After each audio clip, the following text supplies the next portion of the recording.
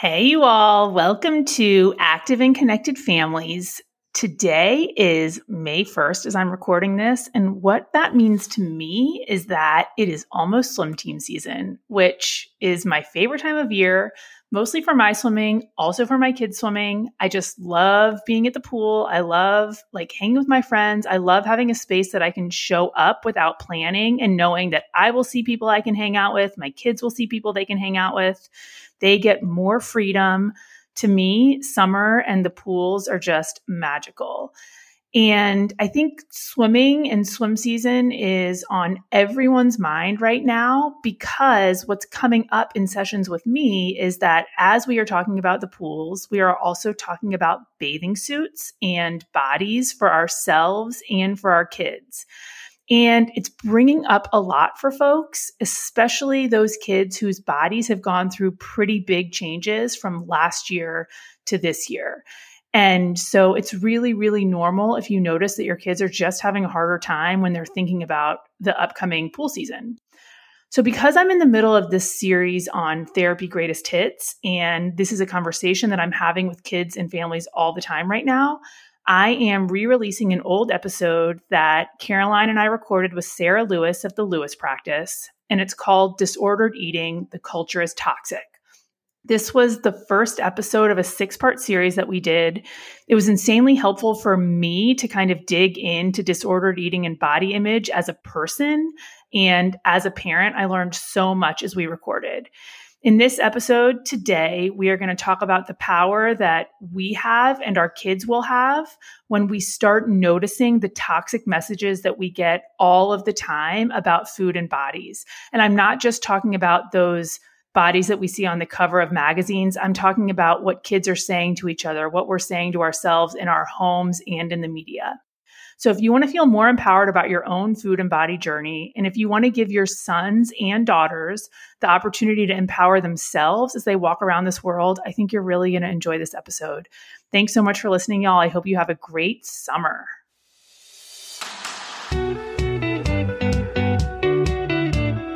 Active and Connected Families is a smart, relatable conversation with me, Dr. Amanda Sovic Johnston, child psychologist, mother of 3, and entrepreneur. I've spent my career providing family therapy and supporting high-achieving mothers, and maybe even more hours with my girlfriends trying to figure out how we can all feel more confident in our work and our relationships. And you all, there's one thing I've noticed. We're all struggling in some of the same places, and we're all looking for some down-to-earth advice that we can actually use. So on Active and Connected Families, I'll share some of the insights I've learned, strategies for those daily fights about laundry, some expert perspective on the bigger issues like the mental health crisis, and me chatting with my therapist friends about how we can all feel a little more active and connected in our lives. Throughout, I hope to make you laugh at least once, but I know I'll leave you with something that'll help you become a better parent and maybe even person. Thanks so much for listening. Good morning. Wow. How are you guys? I'm great. How are you all? Good. For a Monday morning. I know, guys. We are up early today with an important topic for you all. It is, and Caroline's going to do a lot of talking because she's our resident expert on culture. Are you our resident? You're like our pop culture expert. I'm just kidding. I'm like, I don't know if that's what I'm our resident expert in. I feel like I should have a lot more cultural knowledge before I'm that person. But what I do know a lot about is disordered eating and how that is affected by our culture. Awesome. I think, truthfully, if we all take a look in the mirror, we can all see a little disordered eating. Mm-hmm. But let's talk about how toxic our culture is to encourage and reinforce that. And you all, I think that this is so interesting for us to talk about together is because Caroline is a newly minted 30-year-old. Welcome, Caroline. I had my first age moment. Guys, I got on the Peloton right after my birthday, and it says it always said Caroline 20s. And then it said Caroline 30s. And I was like, I don't care about being 30, but now that I'm in my 30s, I had a moment and I was like, it's fine. It's great. I'm like, that means you better be winning your cohort. I'm just kidding. I'm totally kidding. I'm definitely not. I'm not winning 40s either. I don't have a Peloton, but I have to say that in my 50s, what I love about having to wear a mask into a store and buying booze is that I get carded. Absolutely. It is. It's actually, yeah, it's totally true. It's a compliment at this point. I know it's irritating, probably, Caroline, to you, but it's really nice for me. I don't mind it. I used to always say if I make it to 30 and I'm still getting carded, then I feel like that's some kind of accomplishment and I still get carded. Well, so we have people at all ranges of ages, all decades now, right? And so we all have our different perspectives on culture and the culture that we currently live in, like what is coming to us based on what we see in the world and also what culture we grew up in. And Caroline, you in general have really given me this idea in my head that the culture that we live in is toxic around body image and specifically eating, for sure. I didn't realize that until we talked about it all the time. Well, and I think that's what's so interesting, right? Like it's so pervasive that you actually have to like take a step back and evaluate like the messaging and the way that we are talking about bodies, particularly women's bodies, the way that we talk about weight, the way that the media portrays bodies. Like you really have to sort of take a second and take a step back. And it's hard too, though, because I think once you see how toxic it is, you can't unsee it. And so there's almost like a little bit of rub. Like sometimes I wish like, oh my gosh, if I just didn't see it, like I wouldn't spend as much time thinking about how toxic it is. So what do you mean when you say the culture is toxic? Like, what does that mean to you? And what does that mean to our listeners and to teenagers across the world? Because they are the ones who are getting a lot of these messages right now. So what does it mean the culture is toxic? So, I mean, I think like the first thing is just the way that we talk about bodies, whether that is on social media, whether that is the way that fitness companies advertise, whether that is like new weight loss products, whether that is talking about intermittent fasting.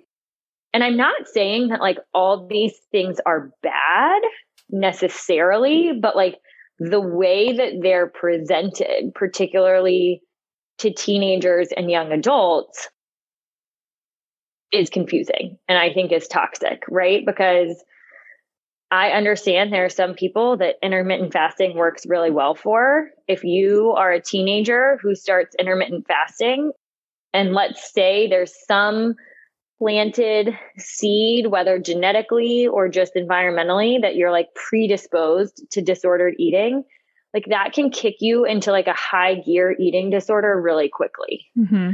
And we're not talking about that piece of intermittent fasting in our culture. Yeah, we don't talk about the ugly part of this ever, actually. We talk about diets and all these fancy apps that can help you lose weight. I get texts that I then send on to my friends as a joke, lose 4 inches or whatever. And I'm like, who's following me? But I mean, I'm getting these random texts and I'm thanks very much. But if I were at all vulnerable to that, or if it were sent to me as a mistake and I was younger, then it could really make an impression on me that would then shape my future around food. And the problem is that the way that it's presented is that if I lose weight, I will be happier.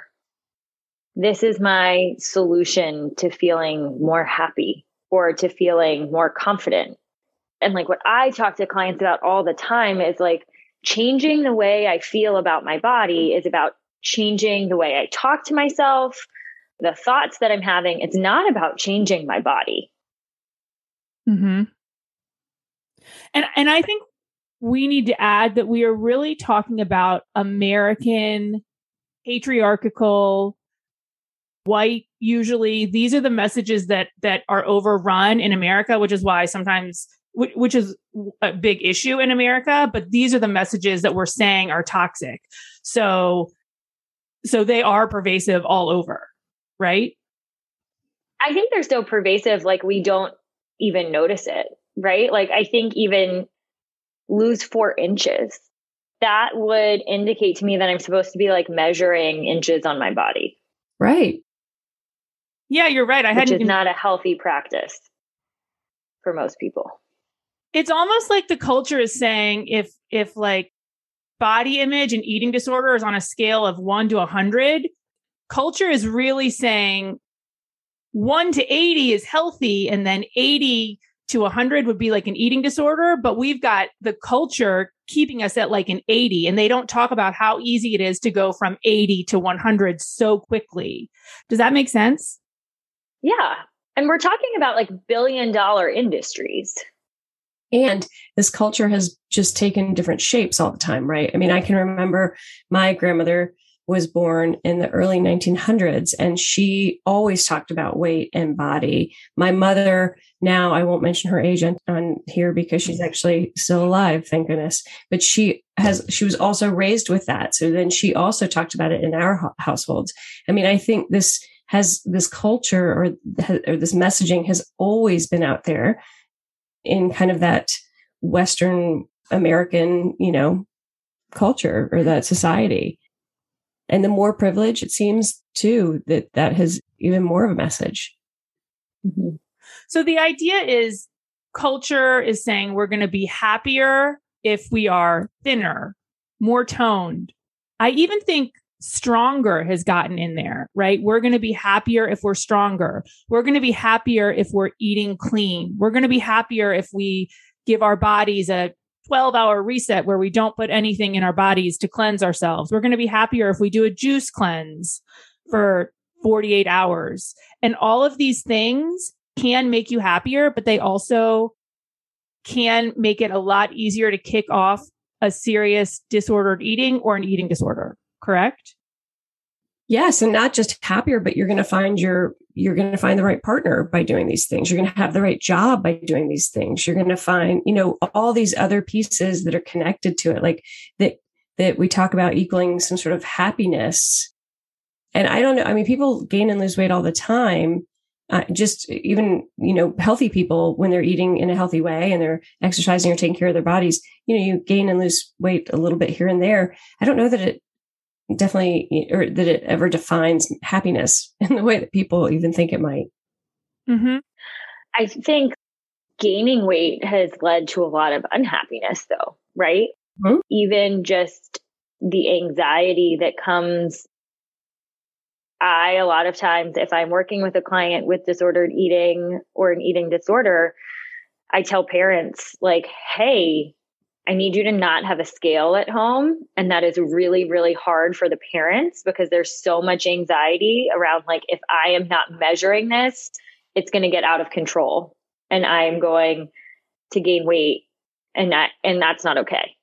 Right. And so like we see it at every level, and I just think it makes it so hard, right? Like even talking about it now, I'm like, it's so big culturally that it's like really tough for me to like start putting it into a podcast.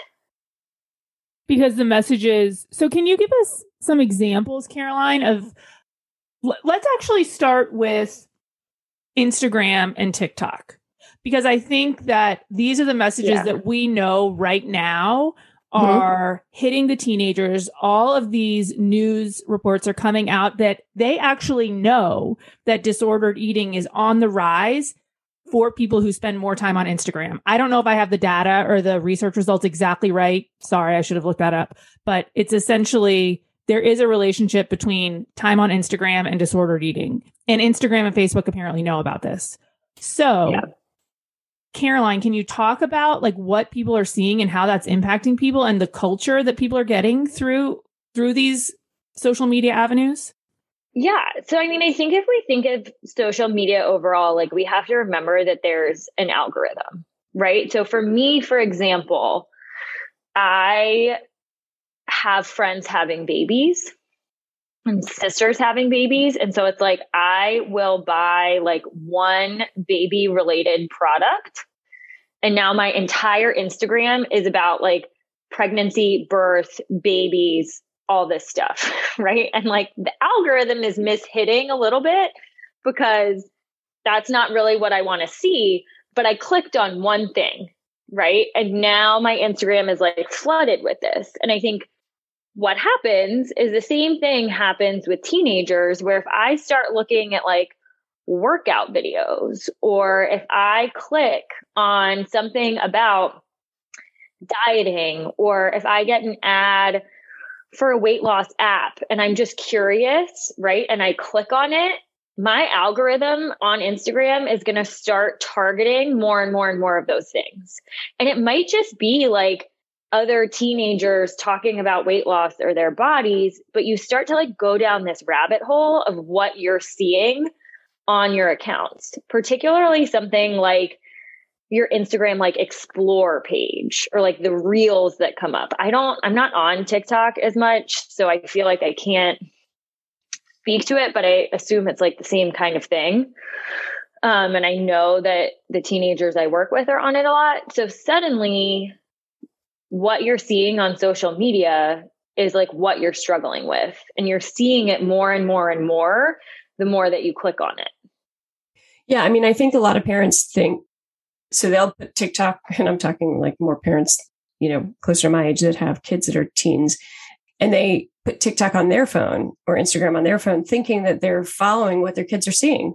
And they're not. Their algorithm is completely different.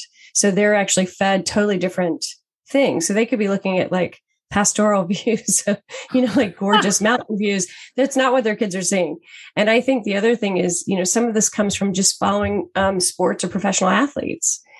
So it's not just food and diet, and it doesn't mean your kid started at the top of the rabbit hole and then went down it. Your kid could have been on something vastly different, but it got there.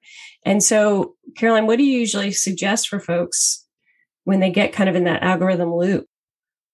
To reset your algorithm. And how do you do that? I can look. I haven't done it recently. I think the issue with that, while you're looking it up, Caroline, is that essentially what happens is that when kids see it all the time, they start thinking it's normal. Well, it's real. Yes. They start thinking that this is what I'm supposed to be doing. So if 80% of your Instagram posts are about health and fitness and food and like very little bodies, then what you say in your head is, this is how I'm supposed to be. You're not walking into your high school and saying, wow, look at all the ranges of bodies and skin tones and the way people are. Your reflection point is what you see on Instagram. And it starts making you think that that's how you're supposed to be. Well, not only that, I mean, there's DNA involved in this. I mean, I can remember had an aunt that had been a model, and she was tall and had blonde hair. And I remember thinking to myself, as a little kid, like, that's what I'm going to look like when I grow up. And then I remember being brokenhearted when my mom, who was like 5'2" and had dark hair, was like, yeah, no, that actually isn't our DNA. That is not coming to you. And she was right. I'm not tall and blonde. And I think that, I say that to the kids I work with too. Sometimes I'm like, look, you can absolutely become healthy or healthier version of yourself. But to think you're going to vastly change your bone structure or, some of those things, probably not. And so again, kind of loving who you are, loving the body you have, kind of taking care of the body that you're given is what's so important. But I think the way we, when we're introduced to things that look and things on Instagram and these other social media sites, they look so instant.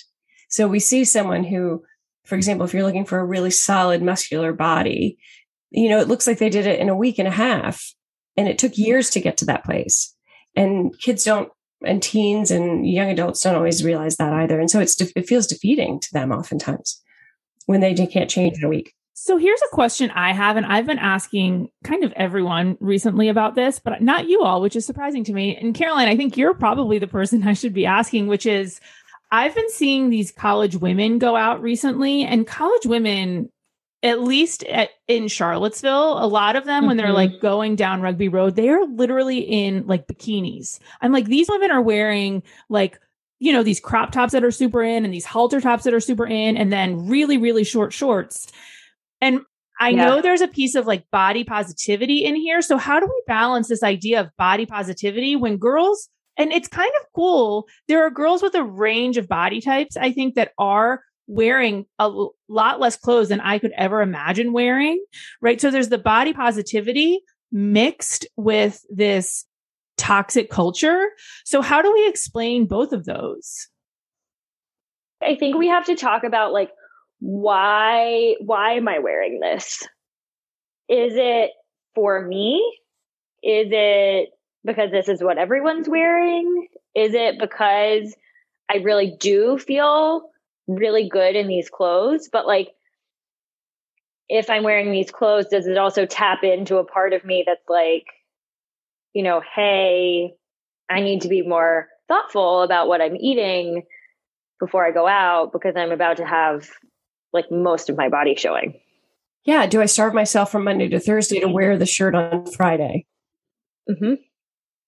And I mean, I have heard this from people more my age who have worked in college bars. Y'all, they're ordering drinks called hard bodies. Really? Mm-hmm. And it's either like tequila or vodka and water. Oh, that's so sad. Mm-hmm. Because it's like, there's no carbonation, so you won't get bloated, right? And it's like basically the lowest calorie drink you can possibly get. But the result is that students who are drinking these drinks are getting like so drunk. That's so, I've always wondered when I see them, because I'm like, literally, you could not pay me $1 million to wear, even in college, like what these people are wearing. And I'm like, wow, like good for them. I hope they're having fun. Like, I hope they're able to like go out and enjoy instead of like being so anxious. Cause if I had to wear stuff like that out to fit in, I would have been like crumbled on the floor. Do you know what I mean? Mm-hmm. So I went to a tailgate here in town, and I observed some of the young women, and some of them absolutely felt confident in their clothing. You could tell because of just how they were carrying their bodies. Other folks, you know, they just looked so uncomfortable, and they constantly were covering themselves in the way they stood and with the covering their arms around, you know, and so they were wearing these tops that were very revealing. And again, I agree, like good for them if you're confident in that and that feels good to you and it makes you feel good. But there certainly were girls that were really self-conscious in them, and you could tell.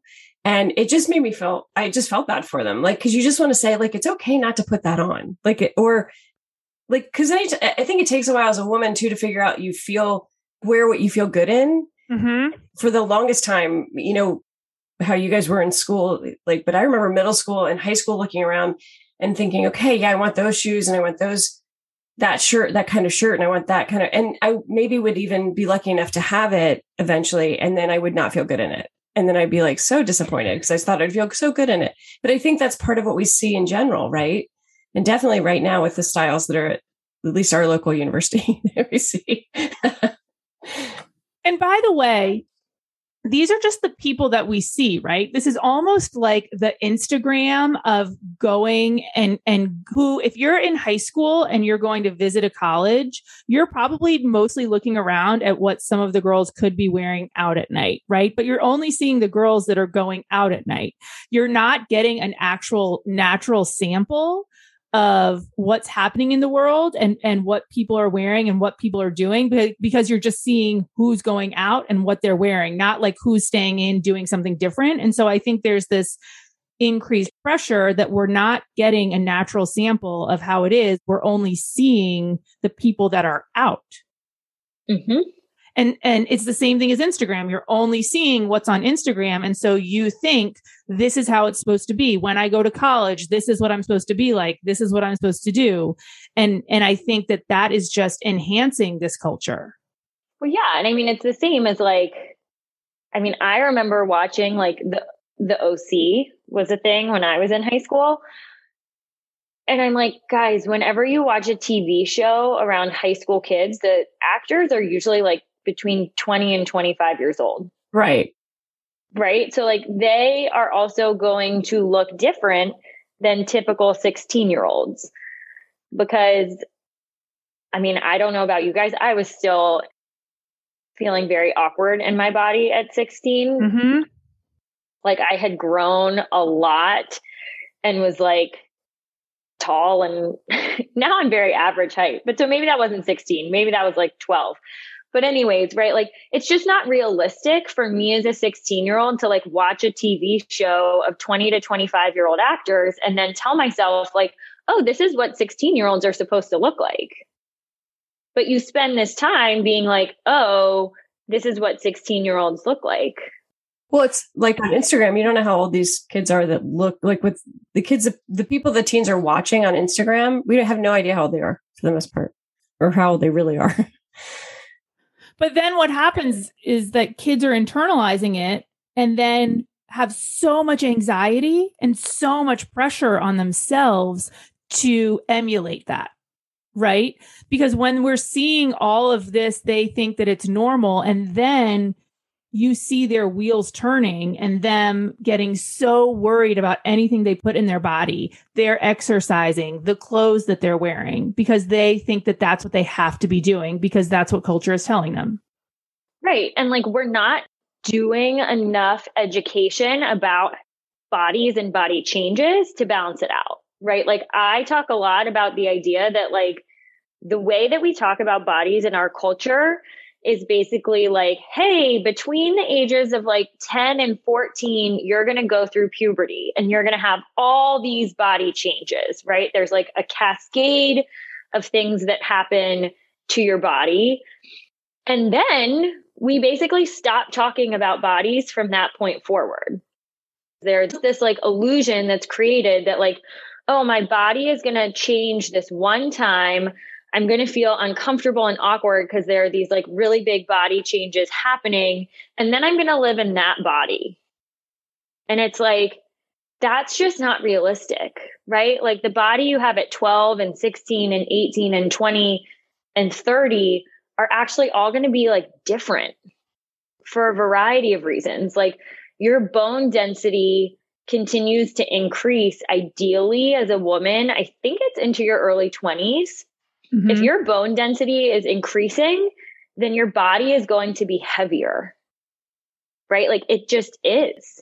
I think we talk about these things like they're one-offs. Like we talk about puberty like it's a one thing. We talk about menopause like it's a one thing. Like we really kind of, we do an injustice to women, especially because I think women's bodies change dramatically over a lifetime. And then, you know, you get through puberty and there's changes as you head into college. And I always talk about that with young adults. I mean, I think I grew 2 or 3 inches my freshman year of college. I mean, a lot of women do, or their bodies continue to change. And then you get into childbearing time and your body changes dramatically around that. I mean, we have women, you know, that aspire to have a healthy baby and continue to watch their weight all the way through pregnancy anxiously, which is sad. I mean, there are healthy ways to do that you'll be instructed by medical professionals, but you know, there are also women who get really anxious about that. And then they expect their bodies to go back to the 20-year-old body they had after having a baby within weeks. And that's just not healthy for anyone to have that expectation or for that poor woman. But we do have a lot of pressure around that. Or like another example is like the freshman 15, right? Like the fact that that is like a culturally normalized term that we use and the amount of anxiety that I see around it, it's like, it's heartbreaking, right? But there's this idea that like, oh my gosh, I'm going to go to college and I'm going to gain weight and it's going to be, I'm not going to be okay. Right. And like, people are going to notice and people are going to talk about it. And like, clearly we've stigmatized it basically. Mm-hmm. And so I'm like, we have to work on like undoing that. We have to work on like changing our narratives of like how bodies work and how if you are gaining weight, that is okay. I mean, I think we even do that to our kids in some ways. I mean, I talk to kids and I talk to parents a lot about this. You know, prior to puberty, again, it's not just a pinpoint time. It's a process. And kids, both girls and boys, will gain weight. And so sometimes parents will ask me, they'll be concerned about their child getting chubby, is what they say. Or kids even that are like 8, 9, and 10 will say, you know, I'm kind of chubby now or whatever, you know, and then all of a sudden 4 months from now, they're 5 inches taller, but the body's going through change. And I think even parents will get anxious about seeing their kids' bodies change, and they'll make small comments, or they'll, there's just little messaging that's very subtle. Or they'll move their plate away, or they won't give them dessert, or they won't, they'll restrict their food. And kids talk about that. And then they move on, then that same kid later restricts their own food, or figures out if they gain, like when they go to college, they start restricting if they're worried about gaining that freshman 15, like you said.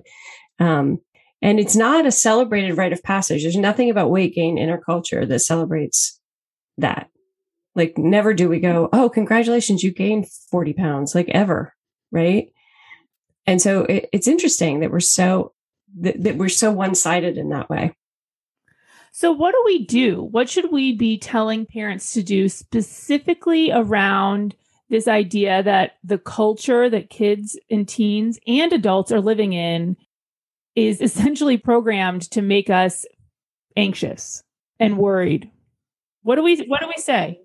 I think you got to own it. I think you got to own that that's how it is. And I think you have to own your own stuff. I think first thing to do is to look in the mirror and see what you were raised with yourself. I think we all are different ages, and I bet we were all raised with slightly different messages, but all basically the same undertone.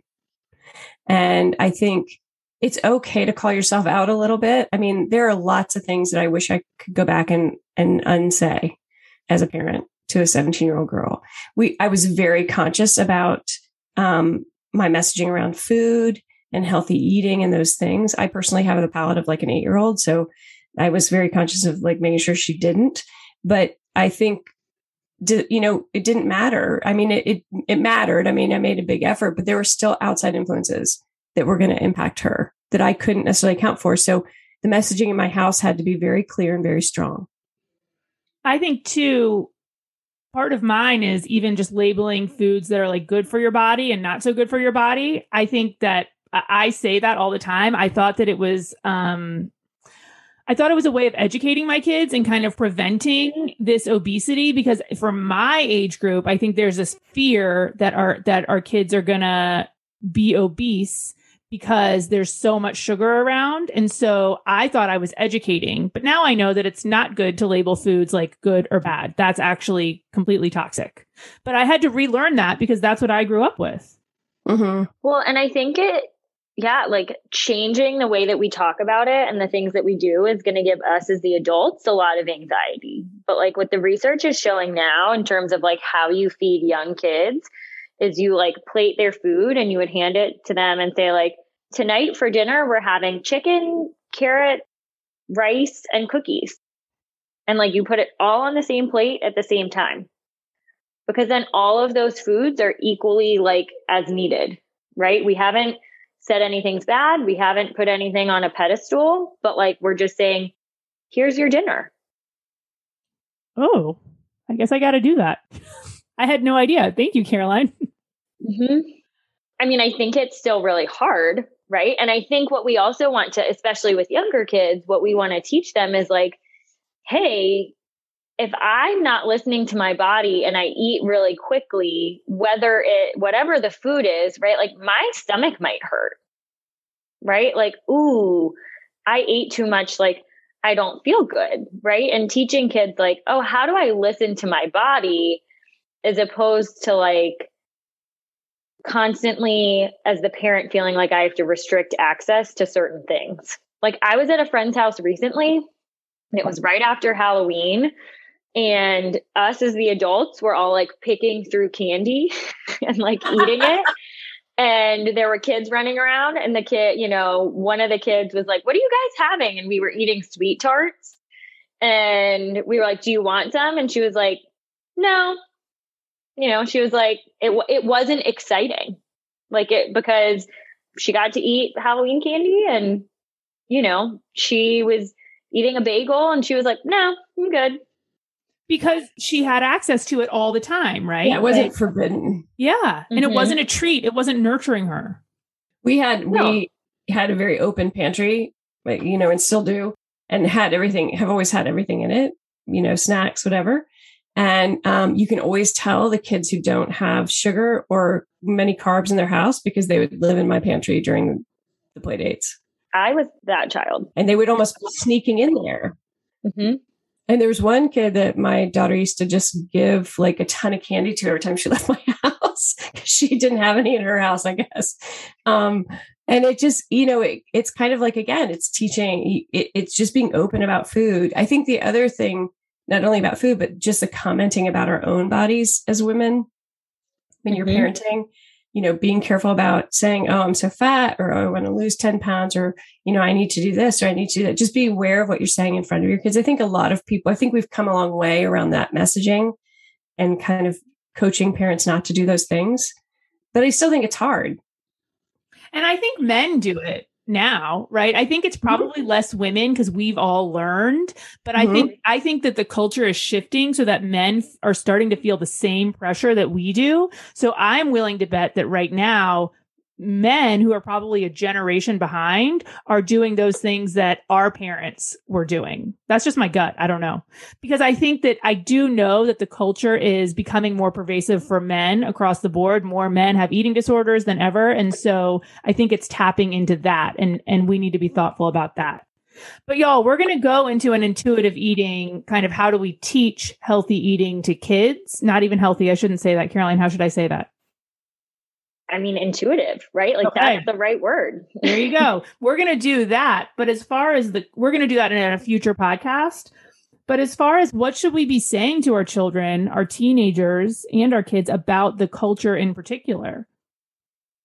I think it's okay to make the household accountable. I think it's a good family effort to talk about accountability in a way that's healthy and kind of loving. And so if someone says something that's not okay about their own body, kind of calling them out in a nice way, not in a, shaming way, but reinforcing kind of positive acceptance about bodies and just talking about, and food too. I mean, I'm a terrible cook. Let me just add that. So I don't really like to cook, so I'm not very creative with my cooking. And so there's a lot of family jokes around my food or my preparation of food in my house, but never is it about it being bad or like we don't even have a junk food. Like we don't talk about junk food at the house because that's a label. If you need a first step, I would say start talking about like listening to your body and creating balance, right? Like thinking about, our meals have different kind of food groups in them, right? Like, there's a balance. If I'm just eating vegetables, that's not balanced. If I'm just eating Oreos, that's not balanced.